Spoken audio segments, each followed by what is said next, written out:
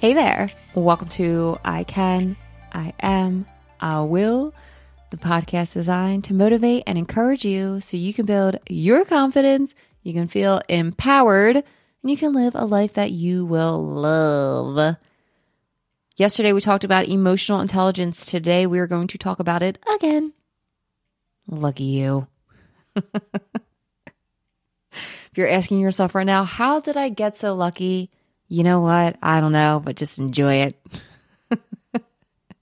For those of you who are new here, my name is Lindsay. And with this podcast together, we talk about concepts and topics that are going to help you build your confidence. They're going to help you feel empowered.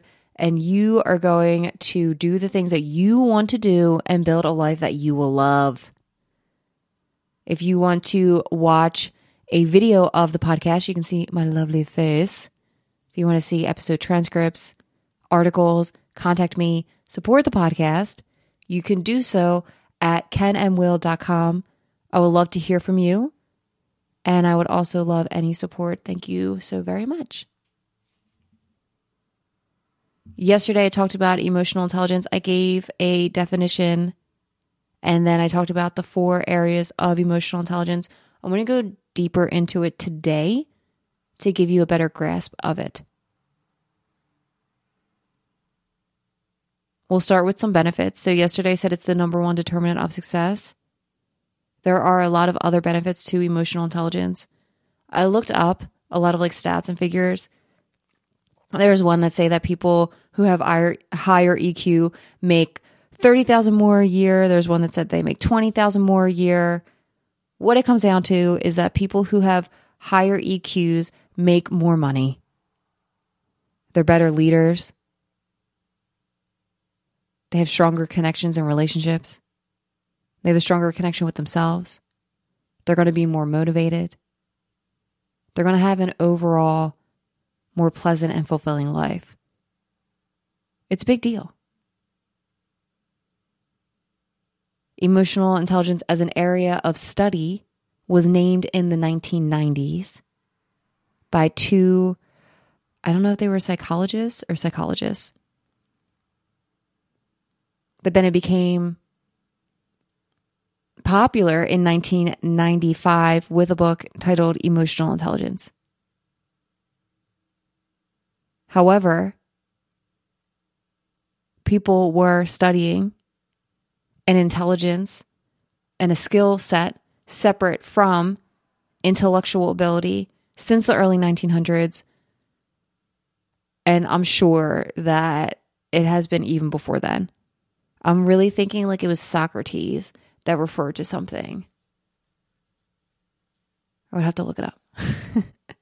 But I'm sure that it was even before the 1900s. This has been an area or a topic that people have been discussing. It only got its name in 1990.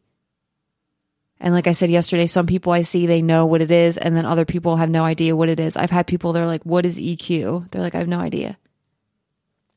And that's not saying that there's anything wrong. It's saying that there's an opportunity to grow and to learn and to make your life even better, because once you understand what EQ is, then you can focus on it. And I gave you the why to focus on it: to have a more fulfilled life, to make more money, to be a better leader, to have stronger relationships with yourselves and others. So then we're going to get back to the what. Yesterday I talked about 4 sections of emotional intelligence. I looked it up to see what the current thing is, because it's changing a lot depending on what the first thing on Google is. Some I see that there's 5 sections. I would say just to focus on the 4, personally. The 5th one that I didn't talk about yesterday was self-motivation. They throw that in there. I don't think that's really something that needs to be called out specifically. To go a little deeper into the 4 sections and what can happen when you focus on them. The first section is the awareness of your emotions. And that sounds pretty simple. You just acknowledge, oh, I'm angry. Or if you feel happy, you're like, I'm happy. But it's more difficult than it sounds, because sometimes if you feel anxious, you could actually be excited. Or if you feel angry, you could actually be sad. So the awareness of the emotion is not only being aware of the emotion that you think that you're feeling, but then also diving into that and acknowledging why you're feeling it. For example, when I'm driving, when I was driving, I used to get mad. Now I don't anymore. Like if someone would cut me off, I would get really mad.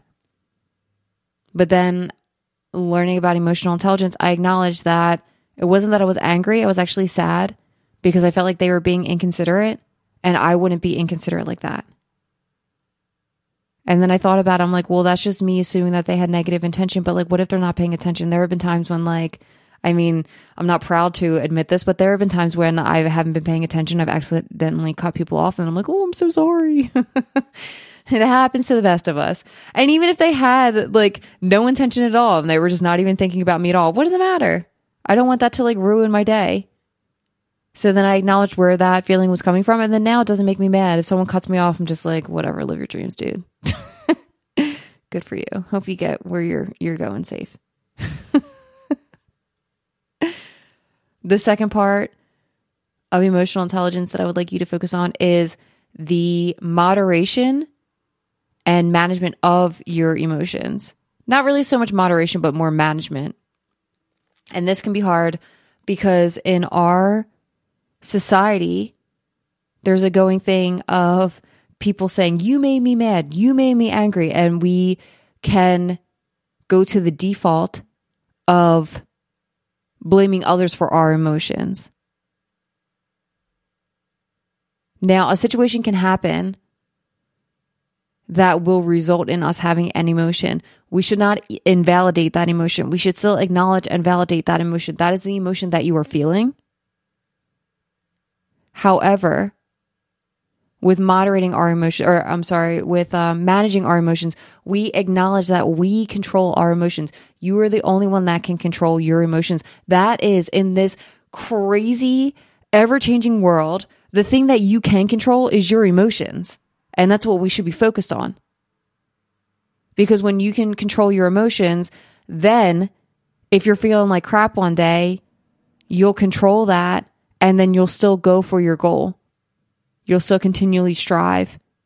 Or you could acknowledge that you're not feeling so great and then you can manage it by taking a rest day, by acknowledging like I need a break. The third part of emotional intelligence is empathy. I said yesterday, empathy does not mean agreement. You can be empathetic with someone and not agree with their emotional state. For instance, with driving, if I was in a car with someone and another driver cut the driver of the car I'm in off, if they cut him off and say like my friend's driving and they get all mad and they're like screaming and yelling, I would not agree with that because I know it's not healthy. However, I would completely understand it.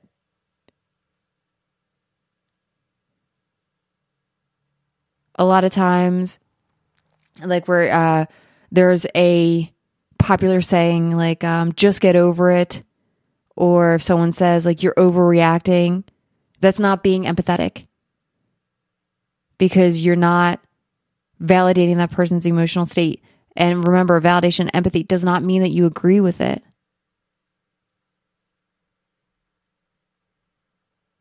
Then the fourth part is influence. I talked about yesterday, Dale Carnegie, How to Win Friends and Influence People. If you read that book, then you are already learning emotional intelligence. And influencing people does not need to be a negative thing.